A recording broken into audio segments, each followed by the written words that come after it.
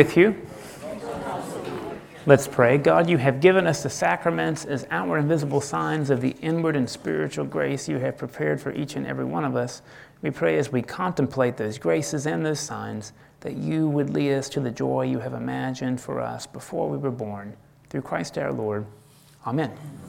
Well, good morning and thanks for coming back, especially if you were here last week. It's amazing that you dared to come back after such really arcane things. What we talked about last week, really, just to catch you up, was what baptism has meant and what it might start to mean sacramentally. And of course, what we talked about last week was how Augustine had really identified baptism as washing away original sin. And I sort of mentioned to you there are alternatives to that. What I want to do instead this week, and instead of picking that right back up, is to talk about symbolically what baptism meant in the earliest Christian and Jewish communities, and talk about symbolically what it might mean now, and then see where that gets us and how you perceive the sacrament in all of its various elements. Does that seem okay? So we often take for granted sort of that water is really good, and most of us know how to swim, I suspect. I mean, most of you, if you were pushed into a pool, you would be able to not drown. Is that accurate to say? Well, Karen might be questionable. You know, that assumption, though, is extremely questionable in the ancient world. And so it's helpful to know that biblically, anytime you see water, it is more than likely a code word for chaos. And just to walk you through that a little bit. In the very beginning, in Genesis 1:1, God begins creating the heaven and the earth, and the face of the earth was void, and the Spirit of God hovered over the waters. Okay, so in the very beginning, the earth is really chaotic, basically, and God's going to create order out of it, and there's just water all over the place. Water goes on and on. You know, there's this song of Isaiah, when you pass through the waters, I'll be with you. When you pass through the flames, you won't be burned. I don't know if you know this. The Hebrew people, they passed through the Sea of Reeds, misinterpreted as the Red Sea. The Sea of Reeds, they come through. When they come through on the other side, they're a new people because they've passed through this extreme chaos, quite honestly. So throughout the Hebrew Bible especially, water means chaos, uncertainty, disorder. It can often mean evil. And in the ancient world, unlike today, children were not raised with the ART method of swimming. Right? You didn't take your 2-year-old to the swim instructor at the pool. Part of the reason water was so chaotic, particularly in the land of Israel, is it was really unpredictable. Think about the rainfall in the desert. 6 inches a year, maybe? That's what it's like in San Diego. However, you needed it. Right? Without water, you can't grow crops. And these were, in general, agricultural people. The average diet was a 2-pound loaf of bread every day. That was 90% of your sustenance, 90%. So without the rain, you got no bread. No bread means you starved. So you need it, but water in the desert is extremely chaotic. And the other thing that happens in the desert, this happens in San Diego especially, the reason I'm mentioning San Diego, it's on the same latitude as Israel. You know, similar climate, similar soil type, decomposed granite in general. There are lots of people who live in a place called La Jolla. Anybody heard of this before? It means like the jewelry box. The median home price in La Jolla is at least $2 million, the median home price. And often they're built up on high cliffs that overlook the ocean. Well, here's what happens in that environment. Even if you've got concrete pillars going down 15 feet, if there's, for any reason, several days of rain, that decomposed granite is not viscous. And so the homes literally will slide down the mountain into the ocean. I mean, this happens every year, that people, it's $2 million, $3 million house is sliding down the mountain. Water is chaotic. That's what I'm trying to convince you of. We think of water as life-giving and refreshing and wonderful, but you just need to know that biblically that's not the main symbolic use of water. Most people in the Bible had no idea how to swim. The Sea of Reeds, we don't know where that is, but even if it's very deep, you know, when it covers over Pharaoh's army and the horses, Horses intuitively know how to swim. I don't know if you know this, right? If you throw a horse in a pool, it'll get out. Somehow in that story, all the horses drown. Somehow all the people drown, even though they could have ridden their horses to save. Do you understand what I'm saying here, right?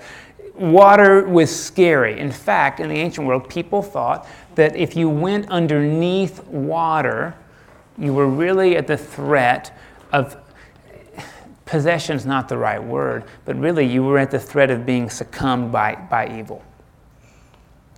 So when John the Baptizer comes on the scene, fully immersing people in water, we don't know whether he did it forward or backwards or they squatted, and we don't really know the method, but we know they went all the way under the water. The symbolism was extremely strong.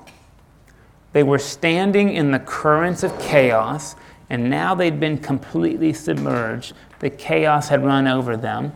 And this is the symbolism Paul uses in the New Testament. When you come out, God has delivered you from the chaos you were formerly standing in, ironically, by fully submerging you in it.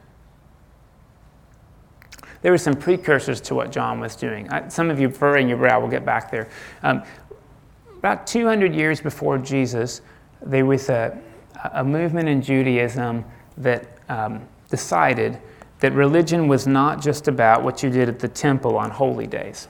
Now, I want you to know, prior to this 200 BCE or BC, if you were Jewish, religion meant for you went to the temple on Yom Kippur, or you went to the temple for Passover, or you didn't eat leavened bread for Passover, and that's about what it meant.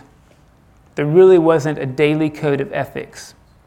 Religion was all about what you did at the sacred places, not what you did in your home, not how you treated your friends and family.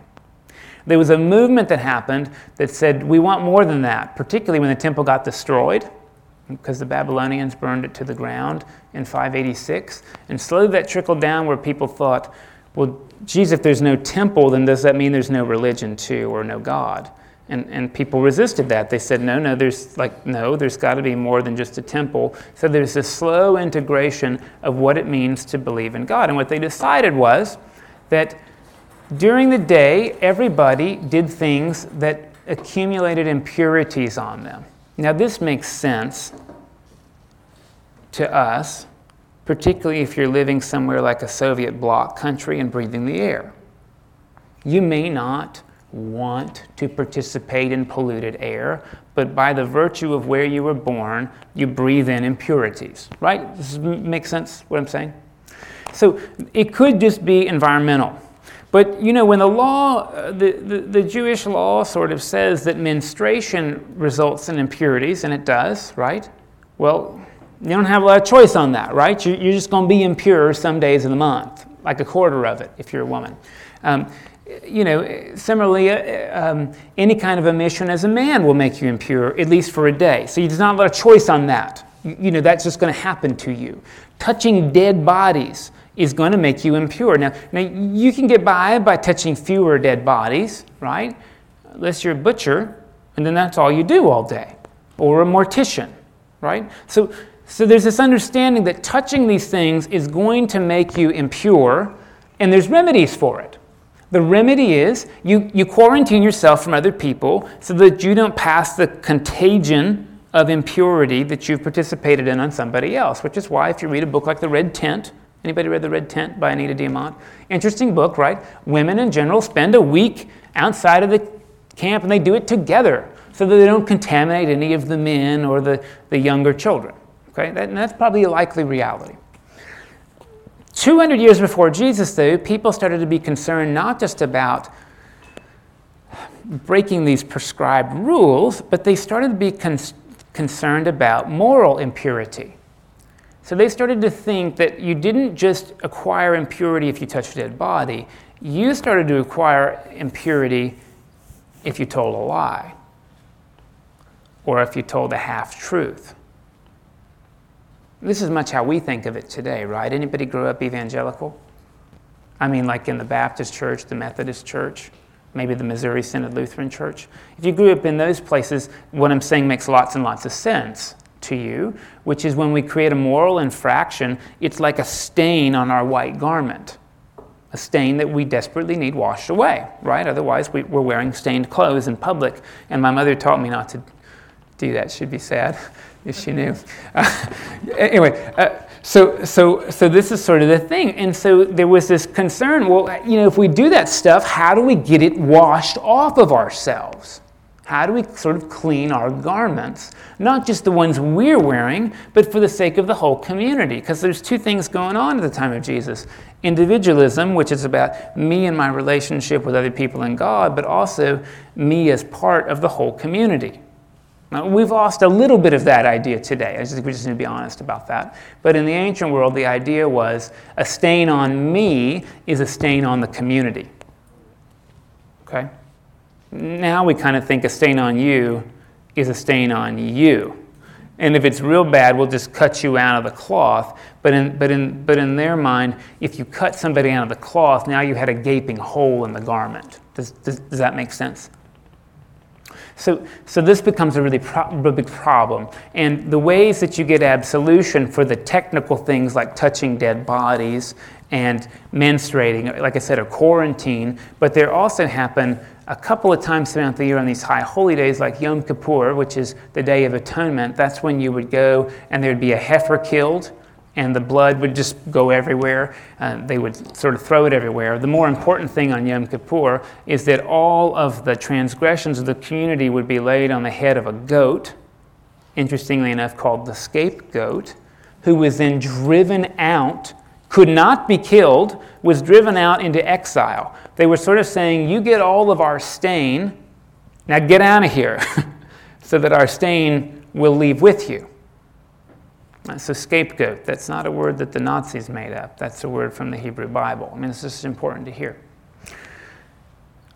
Problem is, if you want to do this on a daily basis and Yom Kippur happens annually, what do you do the other 364 days of the year? Well, I guess you could wait. But if you believe that this was a stain on the garment of the community can't wait 364 days. So 200 years before Jesus, people got the idea that there were ways that you could wash that off. And literally, they decided you could wash it off. So they made these ritual baths that would be down. These are things called mikvahs. Maybe you've heard of them before.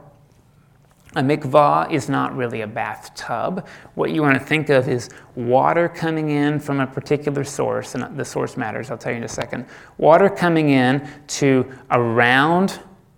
sort of a round pool, and then there's an exit hole here so that it sort of swirls and goes out. Right? Now, in some places where there's not enough water to constantly refill, water comes in more likely to a rectangular cistern, a holding tank, and does not go out. It was really important to people that the water was living water. Now we hear that and we think, oh, does that mean the Holy Spirit's in it? Living water in the Bible means it came from the sky or it came from a river. It's living because it moves of its own accord. Filling up buckets and dumping it into a pool is not living water biblically. Now, I know what you're thinking. Mike, if you go to a river and scoop it up and pour it in, it came from the same source, so how is it different? Well, biblically it is. I just want you to know that. Biblically, living water needs to move. And interestingly enough, in the early Christian community, there's a document called the Didache. The Didache, this is the teachings of the disciples. If you wanted to be baptized, there's a priority given into where the water comes from. Number one priority is that you're baptized in an active river. The lowest priority is, again, you're being baptized with water that's been artificially filled. It's okay if a river fills up a pot that you get in. That's almost as good as being in the moving river, although that's number two priority. Isn't this interesting? Weird? What would biblical people think about water that comes out of pipes? Is that living water? It moves seemingly of its own accord. I don't know the answer, right? Do you get what I'm saying, though? Sorry, this is really weird. I'm probably boring you to tears. Okay, so this was the deal. And you would go down in that mikveh multiple times a day.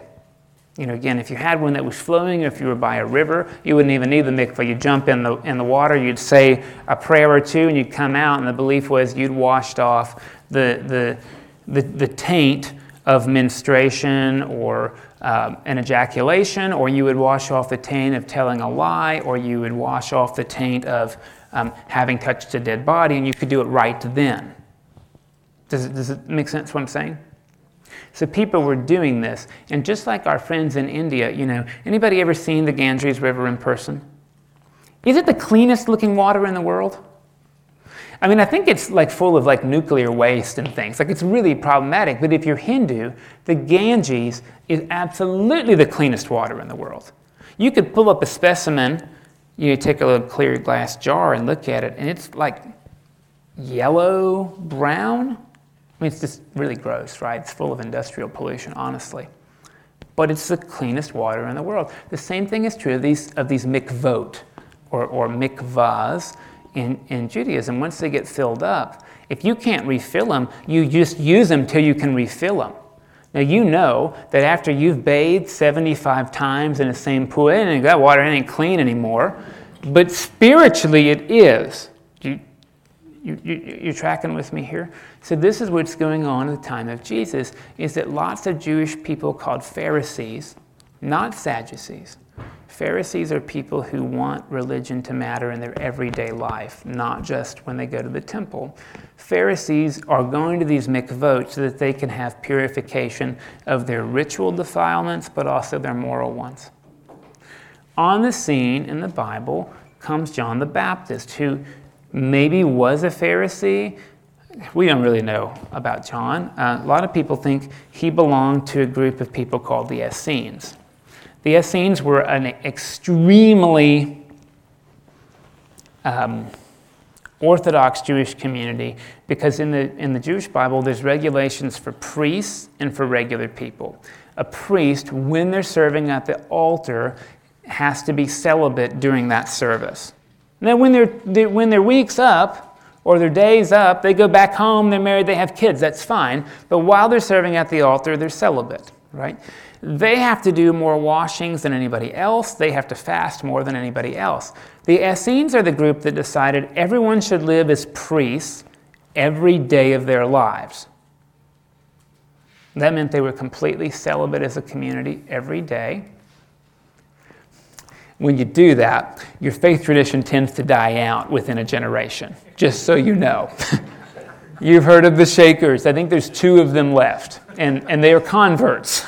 They weren't born into the Shaker faith because you just can't be, you see. So this is what happened. The Essenes are these people who are trying to live with the utmost, absolute, rigorous spiritual purity like they were priests, but they're even out priesting the priests. A lot of people think John the Baptist was one of those people. I'm not sure why, because lots of other people had these mikvahs, but if you go to the places in Israel where the Essenes lived, like Masada, or down from Masada, you'll find lots of these mikvahs, big, huge ones, up in Masada, which is a mountain where they get about 2 inches of rain a year. Interestingly enough, they designed an aqueduct along the ridge of the mountain, a lip, to take the 2 inches of rain a year and funnel it into a cistern that's like the size of St. Thomas campus. I mean, it's ginormous. So much so that they had more water than some of the rivers and the oases around, because they cleverly harvested it, right? They got in that same water every day, all of them multiple times. And that's the water they drank. So just so you know, this was going on, but then John the Baptist is one of these people, and as far as we know, is the first person in history who comes out, like a lot of scholars say he came from there, and says, we're going to do this one time. Now, we don't know if John continued to use mikvahs. We don't know.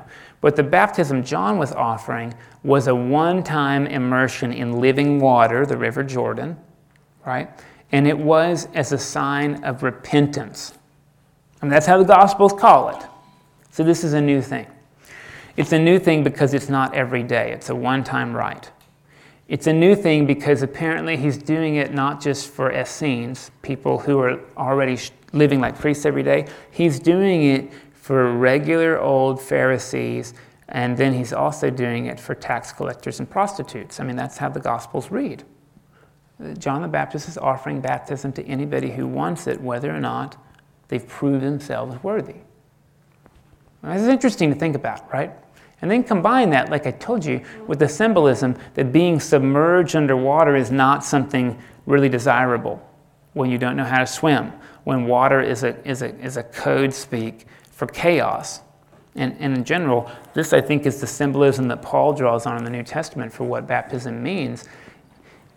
It's as if you're going under and you're dying to the chaos you've already been standing in so that God can birth something new. Because while you're standing in, parting chaos and part out, you might think that life is good enough. But the symbolism is a full death to the way you were living so that you can live in a better way. It's this interesting thing. I guess the quote is something, sacrifice is being willing to give up who you are now so that you can be who God intends you to be instead. And that's interesting, right? I don't think that means that who we are now is bad. I mean, you just got to think through that. But the way that we're wading in waters is not what God intends. God intends us to be completely out of the chaos, not standing half in it and saying it'll be okay. So that's most likely what baptism meant. Now, I think it's important for us to think then, if baptism means repentance, and Jesus was like us in every way, but without sin, then why on earth did he want to get baptized? You ever thought about that? I thought about it a lot one time. I wrote a 90-page paper on it. At the end of it, I still didn't know why.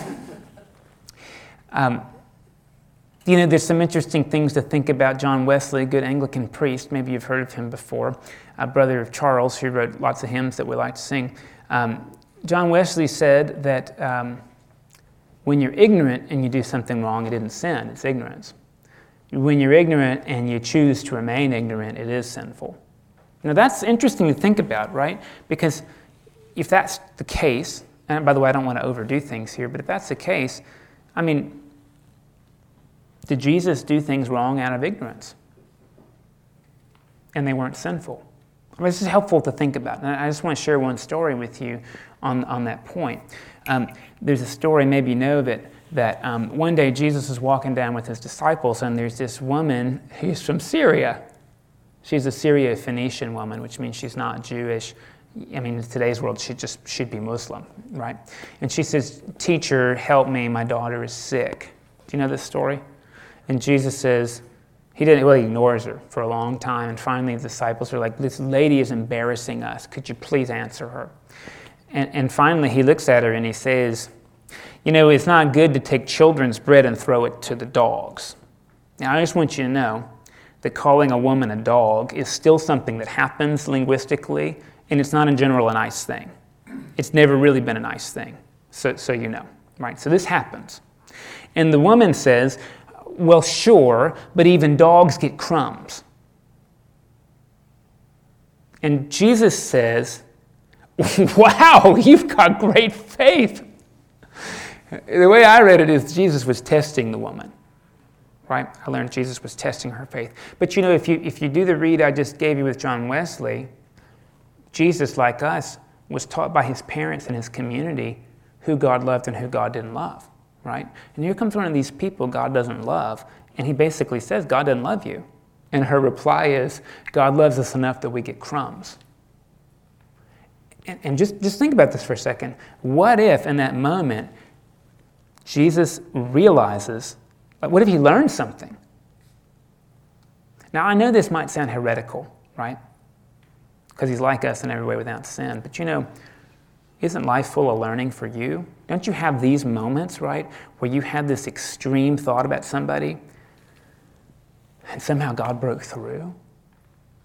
I mean, just little moments like this, significant enough that you could tell them, you could tell the story. Maybe nobody else might even understand it. But it was significant enough that it reversed the course of a relationship for you. I mean, I've had those moments. Listen, I've had those moments with lots of people, with women in ministry. I had a teacher who didn't believe in women in ministry. She was a professor of Old Testament at Gardner-Webb University. Her husband would hire babysitters while he was home because watching the kids was women's work. And they both agreed on this stuff, right? And this woman who knew women could teach but couldn't preach had become a professor because preaching was for men.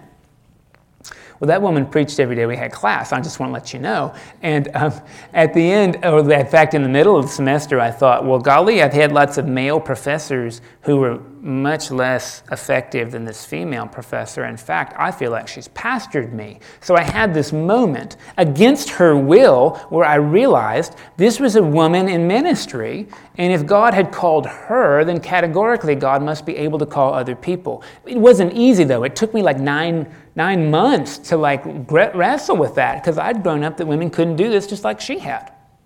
And if I told her just like I told you now, well, no, you're a woman in ministry, she would have said, no, I'm not, because women can't do that. I mean, that was the irony of it, right? The reason I'm telling you this long story is, what if that's a moment for Jesus where that happens? What if Jesus is confronted with somebody's humanity that he didn't think could have fully had it? And in that moment, the way he shows us to escape from sin is he changes. Instead of saying, no, the rule's the rule and you're out. Well, that story is there to tell you why Jesus maybe was interested in doing this, because it turns out that biblically repentance doesn't mean that you say, God, I'm so sorry and I'm so ugly inside and I'm fallen and I'm worthless. It has nothing to do with that. Repentance in the Bible means 4 things, because there's 4 different words for it. One is repentance means, it's an archery term, it means that you sin, by the way, means you miss the mark. So repentance means you adjust your aim and you shoot again. So repentance is the word turn. But it comes from archery, which means you turn your aim to better adjust where you're going. Now, let's just think about that, because there's lots of times we miss the mark in our lives, and that has nothing to do with our morality. We just weren't looking at the bigger picture. Does it make sense what I'm saying? I mean, if you went to shoot at a target and you missed, and someone said, sinner, you'd probably say, I just missed the target, right? I mean, I don't know about all that sin stuff. Biblically, that's what's going on, right? So repentance is when you adjust. That's all it means. Or in a road, it means I'm going one way and I make a turn, and I might have been planning the turn all along, but turning is repentance. That's all it means in Hebrew. That's one of the words. Did Jesus turn in his life? Absolutely. He turned from being a day laborer to being a rabbi, right? So the trajectory of his life changed after baptism, okay? The next word, and this is a Greek word, so Hebrew's got 2 words, Greek has 1, Latin has another one. The Greek word is actually the word metanoia, which means, so you know metaphysics, right? Metaphysics is like beyond the physical world. We use this thing to describe like spirituality, right? Metaphysics. Meta means above or beyond. Physics means what it means, right? Noia, nous, means mind. So metanoia, metanous, is a way of thinking that's above or beyond the way you used to think. This is the word James Joyce uses, made popular, the word epiphany, right? And epiphany is when you're so used to thinking one way and you have this encounter that's like supernatural. The light bulb goes off, but it can never go back off. I basically described that already with the woman teacher, right? Because once I had that experience, it was either this woman's an anomaly or the whole category I had to begin with is bad, right? Well, either she just is a good teacher, not a preacher. I had that choice. The other choice I had was, if this woman did it, God can do it with other women and is doing it with other women.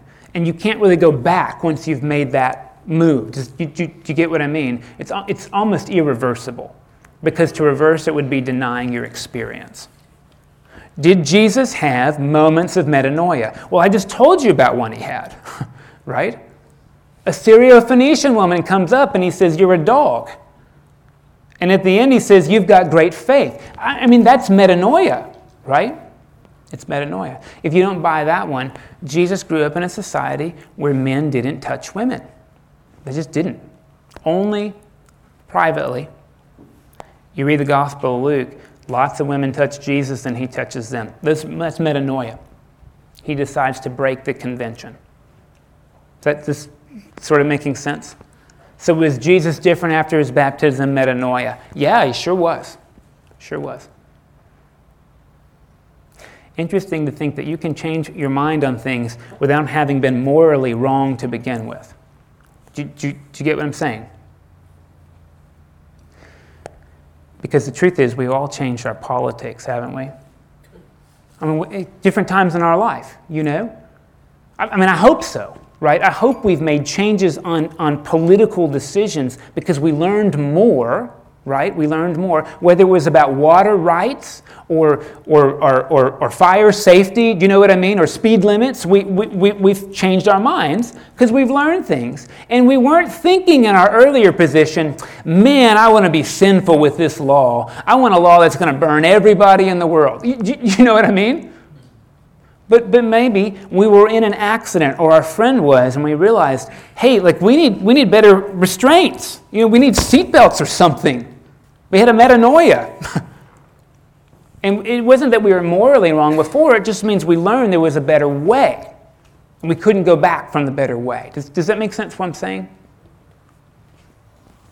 I don't wear a helmet when I ride bicycles, but I had a metanoia moment, and now I wear a helmet.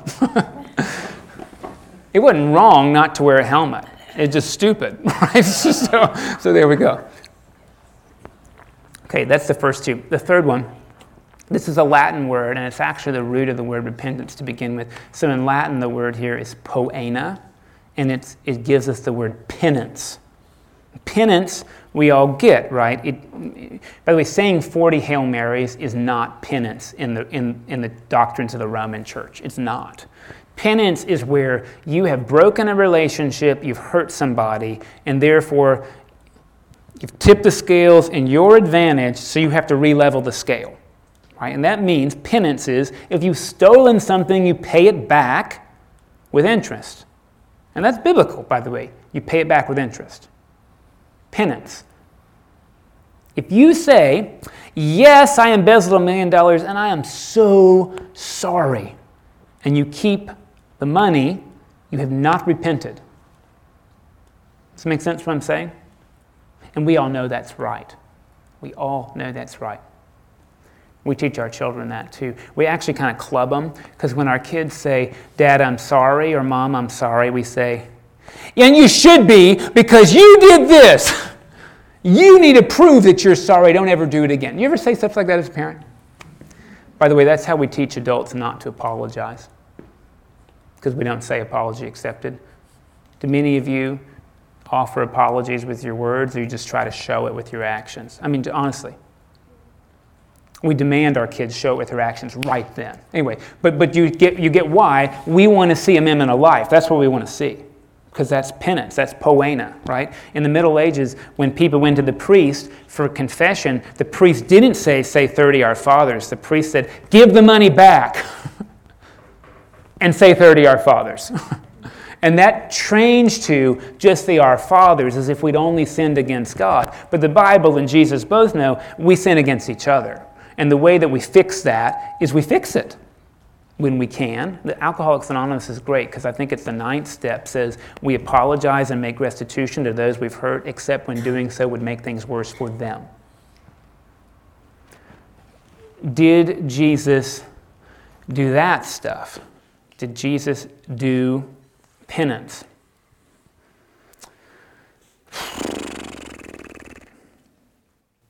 I don't know the answer to that.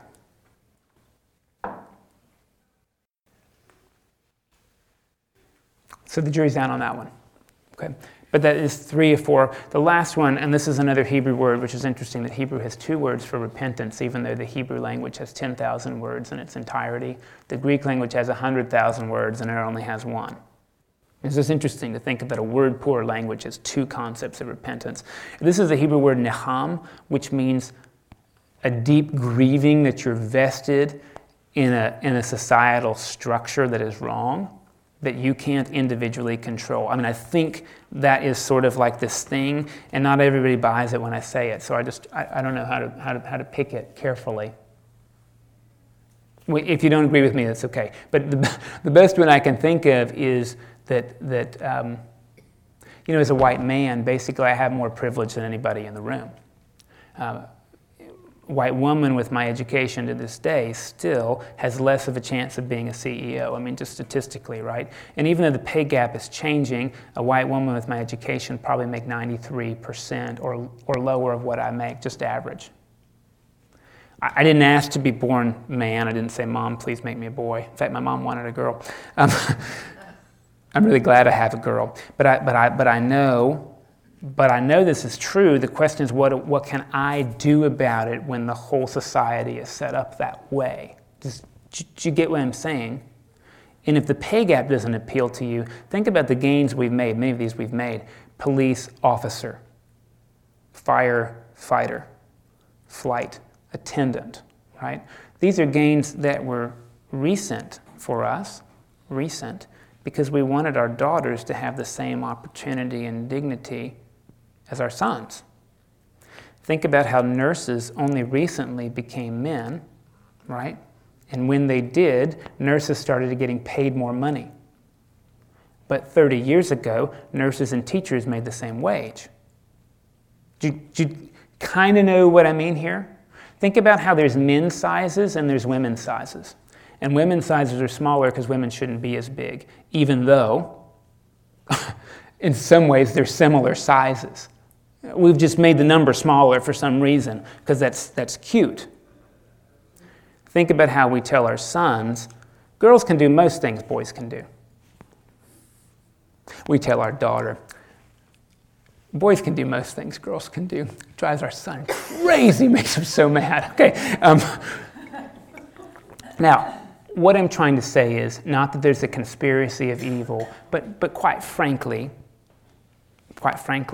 when I go to the Middle East, I don't worry that a man's going to touch my bottom. I don't. My wife would never go to the Middle East by herself because she worries about that. Rightly so, because it will happen to you. Anybody lived in the Middle East before? Well, Italy too. Thank you. Or Sicily or Spain, right? Or Greece. This happens places. It does, right? And it happens to women more than it happens to men in these places. Now listen, I've been to Egypt and I had people touch my rear end and I thought, I don't know why you want to do that. Which was just confusing for me, but would have been much more threatening for my spouse. Do you kind of know what I'm talking about? And if you still don't, if you've had daughters or nieces, are you more worried about them driving alone at night than your sons or your nephews? Because we live in a world where we have to worry like that, you know? I could say the same thing about skin color or religion or age, and I don't just mean about young age, right? It's amazing. People look at me when I go out with my son, they're like, "You're his brother?" No. Well, how old were you when he was born? 21. But clearly, I don't look old enough, or that's too young to have a child. You felt that before, but you see it on the other age, right? Anymore now, people are not putting the year they received their degree because they'll be discriminated against. You know, you got your master's degree in 1984. I'm not hiring you. That means you're at least 60 years old. You know what I mean? That word's called ageism. And it goes both ways, young and old. And I think the truth is, we can know it's wrong and unfair, but how are you going to take that system down on your own? Are you going to go to a prospective employer and say, "You better not discriminate against me because of my age"? Good luck getting a call back there, right? You know? And once they hire you, maybe you can do that. But ahead of being hired, good luck. Did Jesus know that there were forces greater than himself at work in the world that were wrong, Did he grieve that they existed? And did he hope that they would go away? I would tell you that's the gospel in its entirety. I mean, my belief is that's the whole gospel. So Jesus was baptized for the sake of repentance. At least he meets 3 out of 4 criteria.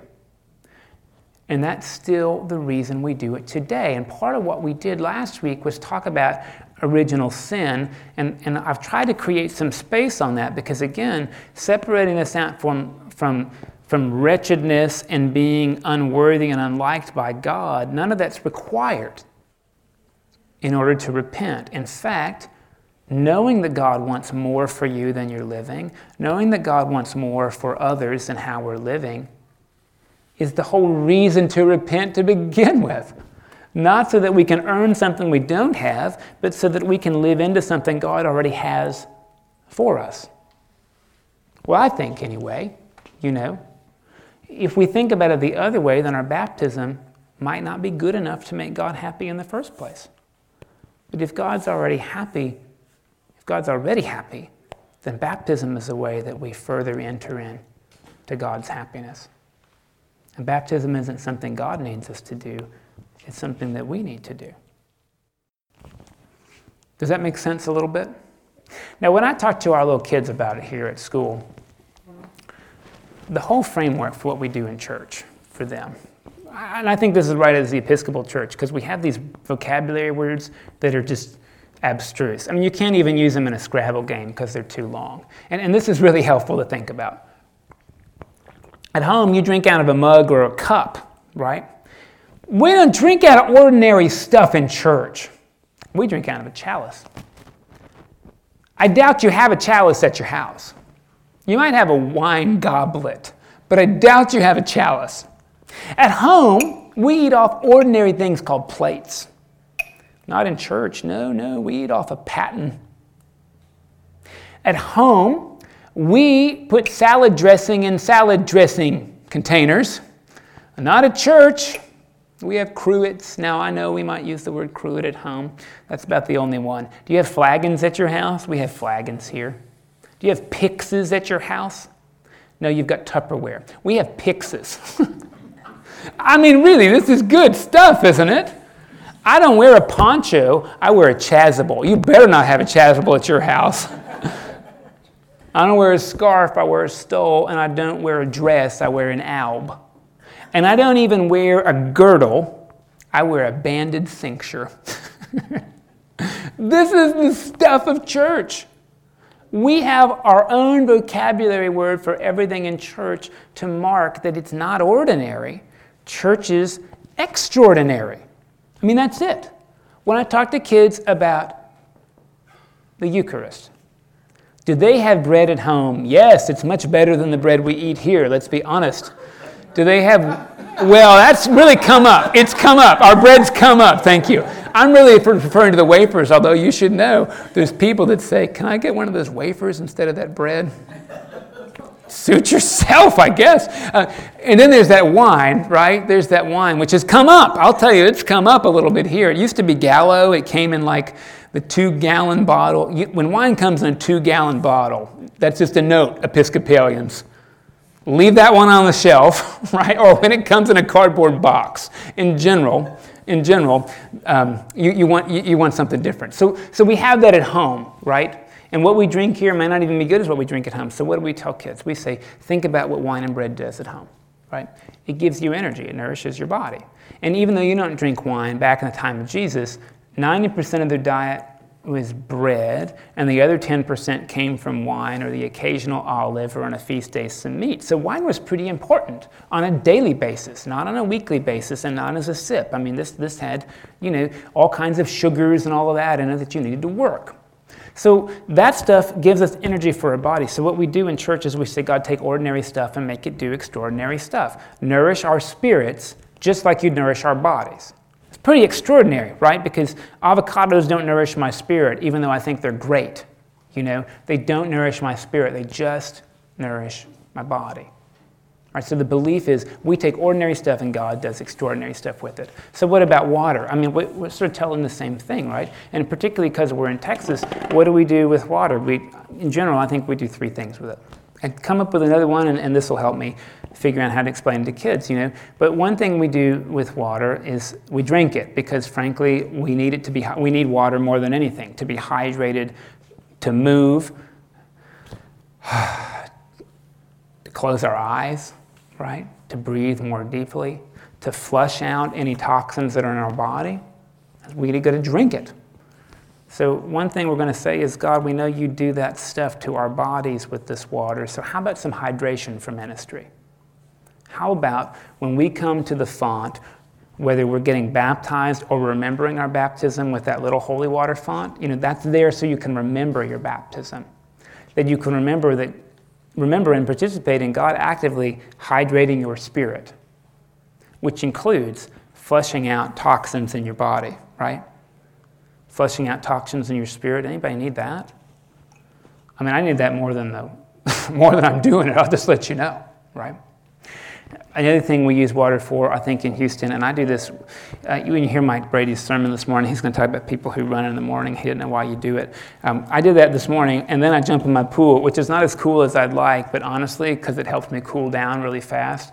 I think many of us who have pools or go to community pools, in the summer, that's the importance, right, is just to cool off and be refreshed. So if God can do that with physically with water, you ever need refreshment for ministry in your spirit? This is one of those things we do when we remember God. I need refreshment from you. I need refreshment from your Holy Spirit. That would be extraordinary if you could refresh my spirit for ministry and to practice love with the people I know. And then I think the last thing you should tell people and in Houston, I've really converted to 2 showers a day. Because when I walk my dog, I need a shower after that, which is really strange. But in California, I did not need that. But it's okay. Here we are. We need it, honestly, to remove dirt and buildup. We need it so that we can be clean, not just so that we can be presentable, right? But so that we don't stink and have to smell our own stink. And so that it's another way of being refreshed, right? So we're going to say, God, could you please wash off anything that is separating me from the love and joy I know that you intend for me to have. That could be sin, but it sure could be guilt. Guilt and sin aren't always the same thing, I didn't really figure that out until I had children. Because when you dial back, and you think, oh man, 3 years ago, I bought the red uniform. And if I bought the blue, if I just bought that blue uniform, everything would have been different. You ever had thoughts like that? Maybe they weren't about uniforms. Maybe they were about the school you picked to send your kid to, right? Or maybe they were about that time where you let the kid have the pizza instead of having the cauliflower. And if you just made them have that cauliflower when they were 2, you know that they would not have gone down the road of whatever dietary-wise and ended up in jail. You ever have those moments as parents? They weren't moral failings. You were doing the best you could, but you come back and are sometimes haunted by these choices that you say, I could have made that different. Well, it doesn't even matter if you're a parent. If you're married to somebody or if you're friends with somebody, you've had moments where you say, if only I'd just done this thing, right? Wasn't necessarily sinful, but the worry of that sure does separate you from the joy that God intends for you to have. There's a difference between learning a lesson from something that you wish you'd done differently and beating yourself up. People like me, I beat myself up from things I didn't do right instead of learning from them and moving forward. This is another reason why we have the rite of confession or reconciliation, is so that we can say, God, the water's not working. The water's not working. I still feel guilty. Please do something different. I did one this week. It was pretty neat. So this is what I tell kids that we do, and in some ways, I would ask you to think about, does water and baptismal water represent something different for you guys than those things?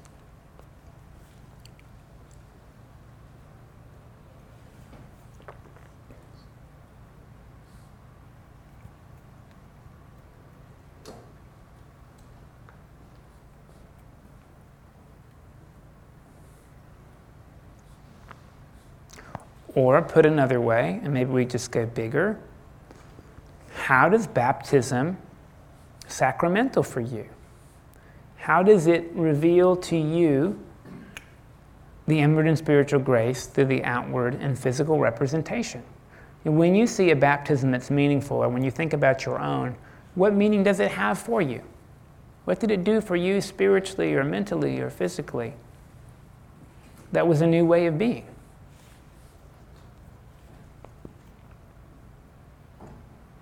I always thought of baptism as following Jesus' example, something we should do to follow his example. Yeah. Of course, it means different things to different people as far as, I'm not saying that by the intensity it can be different, or just, but that's why we are baptized. Baptism is following Jesus' example, which is why we're baptized. And in case you're wondering why I spent so much time talking about why would Jesus want to be baptized, it was to answer that question. Right? This is this weird thing, we figure out as parents. If we have extreme issues with our self-image, if we're constantly worried that we're ugly, or we're too fat, or we're too whatever, and we have our kids and we say, I don't want them to have that, but we still have it, what do you think they're going to learn? From us saying, don't worry about how you look, sweetie, or from us constantly being worried about how we look? They're going to learn that, aren't they? They're going to learn, Mama hated her body and I should hate mine too, right? This weird thing about teaching our kids, the best way we can teach them is to be the people we want them to be. Not to tell them to be the people we want them to be, but to be those people, right? To be people that are not afraid to take risks, to be people who are comfortable in our own skin. And it's this catch-22, because until you do that, your talking doesn't really, really work, and we all know that. I think it's the same thing with Jesus. If Jesus got in the water to show us to get in the water, but it didn't mean anything else to him, it can't mean anything else to us, right? Jesus had to have good reasons to get in that water, mostly to change the trajectory of his life, right? Which is, I think, the case I'm trying to make, which is that's how we follow Jesus. We change the trajectory of our lives when we come out. I think you nailed it, though. I think it's exactly the reason we do it. I got that from the Baptist church. Yeah, I did too. But the Baptist church never told me why Jesus wanted to do it. Right. And in that tradition, we chose to do that. How old were you when you picked? I was 10. I was an adult. We believed in adult baptism, and I said this last week, as a male, your frontal lobe isn't all the way formed until you're 24 years old. So I had my 10-year-old understanding of Jesus that I was committing to for the rest of my life, and I think that's appropriate. But I wasn't an adult. We can't pretend that, But I mean, we choose to infants, so I mean that's just, there is no decision for them. Yeah, which is why we have confirmation. Exactly. And if you were here last week, I told you the reason, and I learned this from the Methodist Church, why we do infants, I think. We do the infants because they don't have a choice. Right. And that's the whole point. You don't have a choice about God's grace. It's going to enshroud you whether you want it or not. I'd like to have confirmation after being baptized at 9, 10 years later to understand. Yeah, probably what happened to you, same thing happened to me. You were dedicated when you were born. Dedicated. You dedicate your babies to the Lord, right? Because baptism is for adults. You got your adult baptism at 9, and then there's nothing for you again. Yeah, but there's no right. There's no right. And this is actually the problem. We'll talk about this when we get to confirmation. This is the problem in the Episcopal Church with confirming an 11-year-old. I mean, I think it's nice, but then there's nothing for them the rest of their whole life except for reconfirmation. Of course, I don't mean that you should only confirm people when they're 30, but this is a sticky issue, right? Because the thing is, once you do your last rite, you did it. And that means you've got 60, 70 years with no more rites. Marriage, maybe. And what do you do as an adult? And this, by the way, this is where Cursillo came from. Does anybody know about Cursillo? Cursillo is this moment came from the Roman Church, it's in the Episcopal Church too. You go on this weekend of like spiritual renewal because the truth is lots of people will confirm when they were 11 or 12 and then they did their rite and the church didn't have anything for them, right? So they might have gone to church, they may not have, and Cursillo was this opportunity to come back as adults and say, the church isn't done with you, there's something else we can do. We can go on this big meaningful retreat and then we can live forward from that. I mean, that was the whole goal of Cursillo. which I think is still around, although depending which diocese you go, it's up or down, or it's floundering, or it is. Yeah, the one I went on wasn't short. You think I'm a long-winded speaker? Good Lord.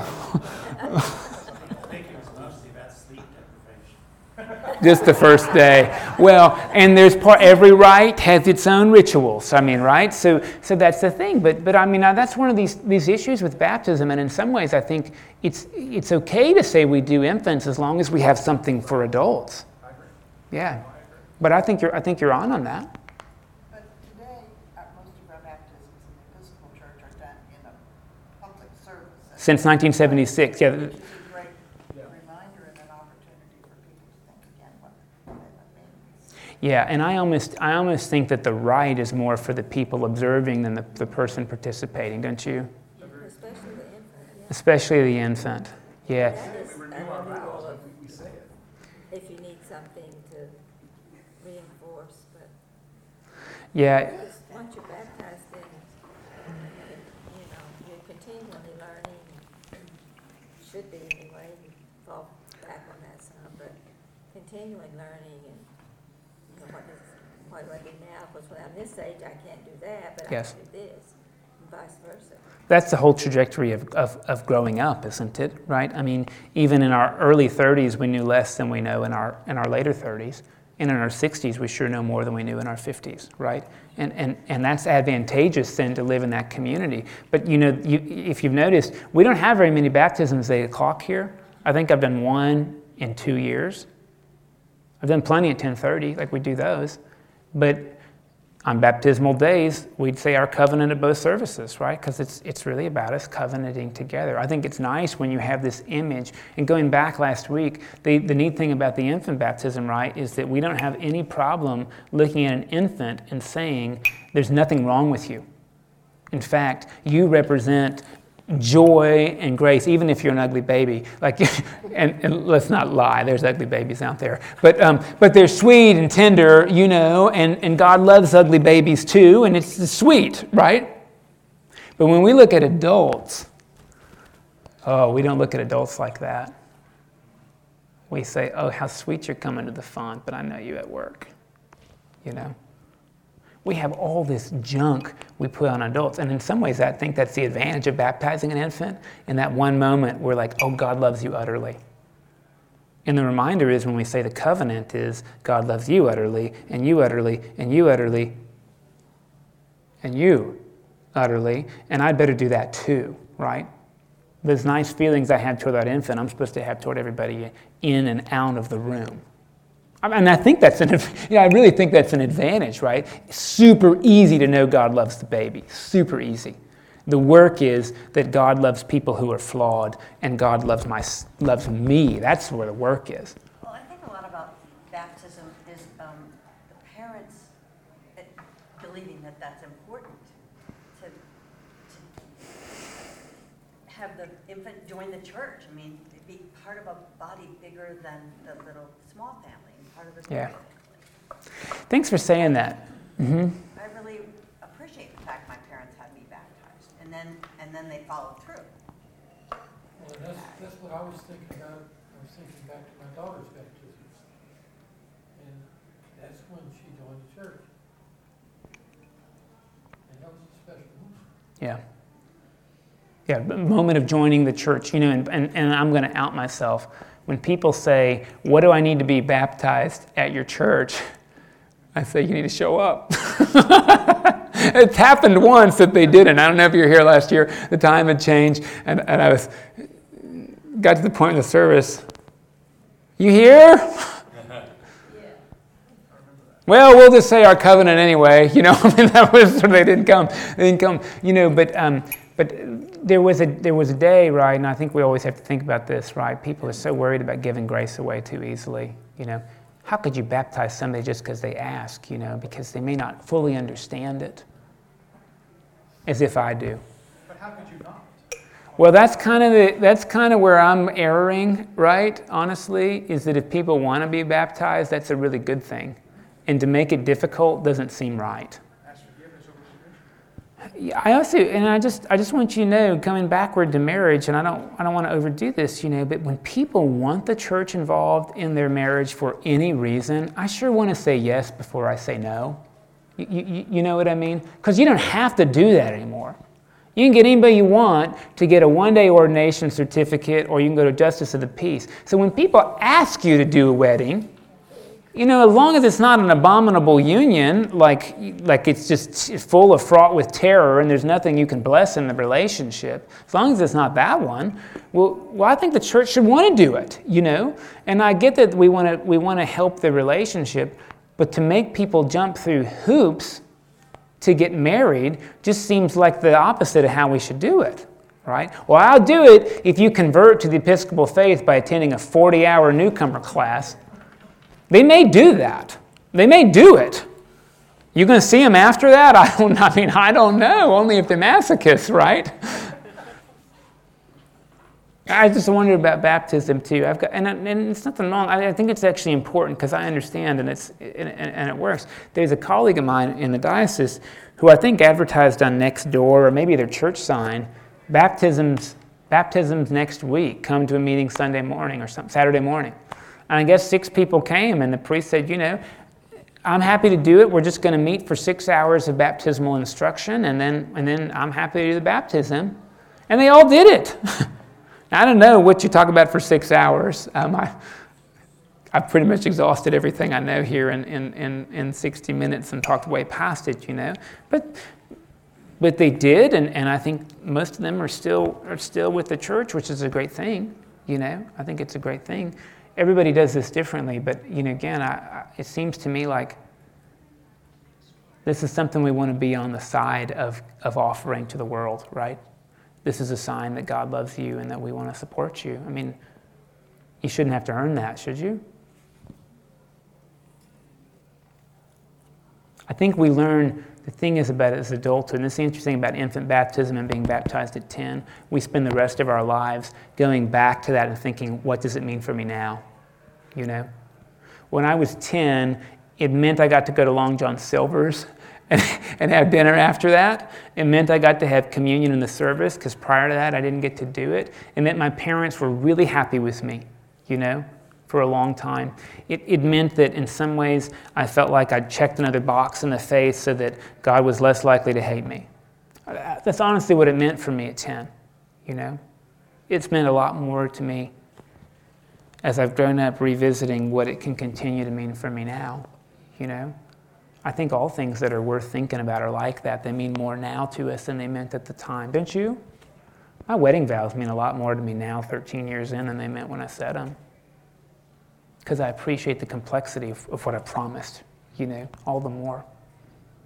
Same thing with being a dad. It means a lot more to me now than when it first happened, it meant a lot, it threw my brain for a loop, right? But 16 years in, it means a lot more now. Do you know what I mean? I think that's why we call these things sacraments. Because different little things mean more to different people as we go through. But the church has said in general, people find these things, not at the exclusion of all others, but these things are sort of the basis that most people come back to over and over and over again in their lives, and that's why it's worth calling them sacramental. I'm positive that's what we do with the Bible. Because I've read books not in the Bible that meant more to me than books that are in the Bible. You probably have too. Whether it was To Kill a Mockingbird or the Bhagavad Gita. You read something, you thought, wow, that's great. And then you read Leviticus and you thought, after chapter 1, I'm going to move on to Deuteronomy. And then you quickly moved on from that one too, right? But those books from the Bible, I think the reason is not because they're better than any of the books, because we've agreed. You can come back to these ones, To Kill a Mockingbird doesn't work for everybody, but in general, these ones work for a lot of people. And so we come back to them over and over and over again, right? And I think that's the same with the others. Okay, well, next time we'll talk about confirmation. Thanks for being here, and see you next week.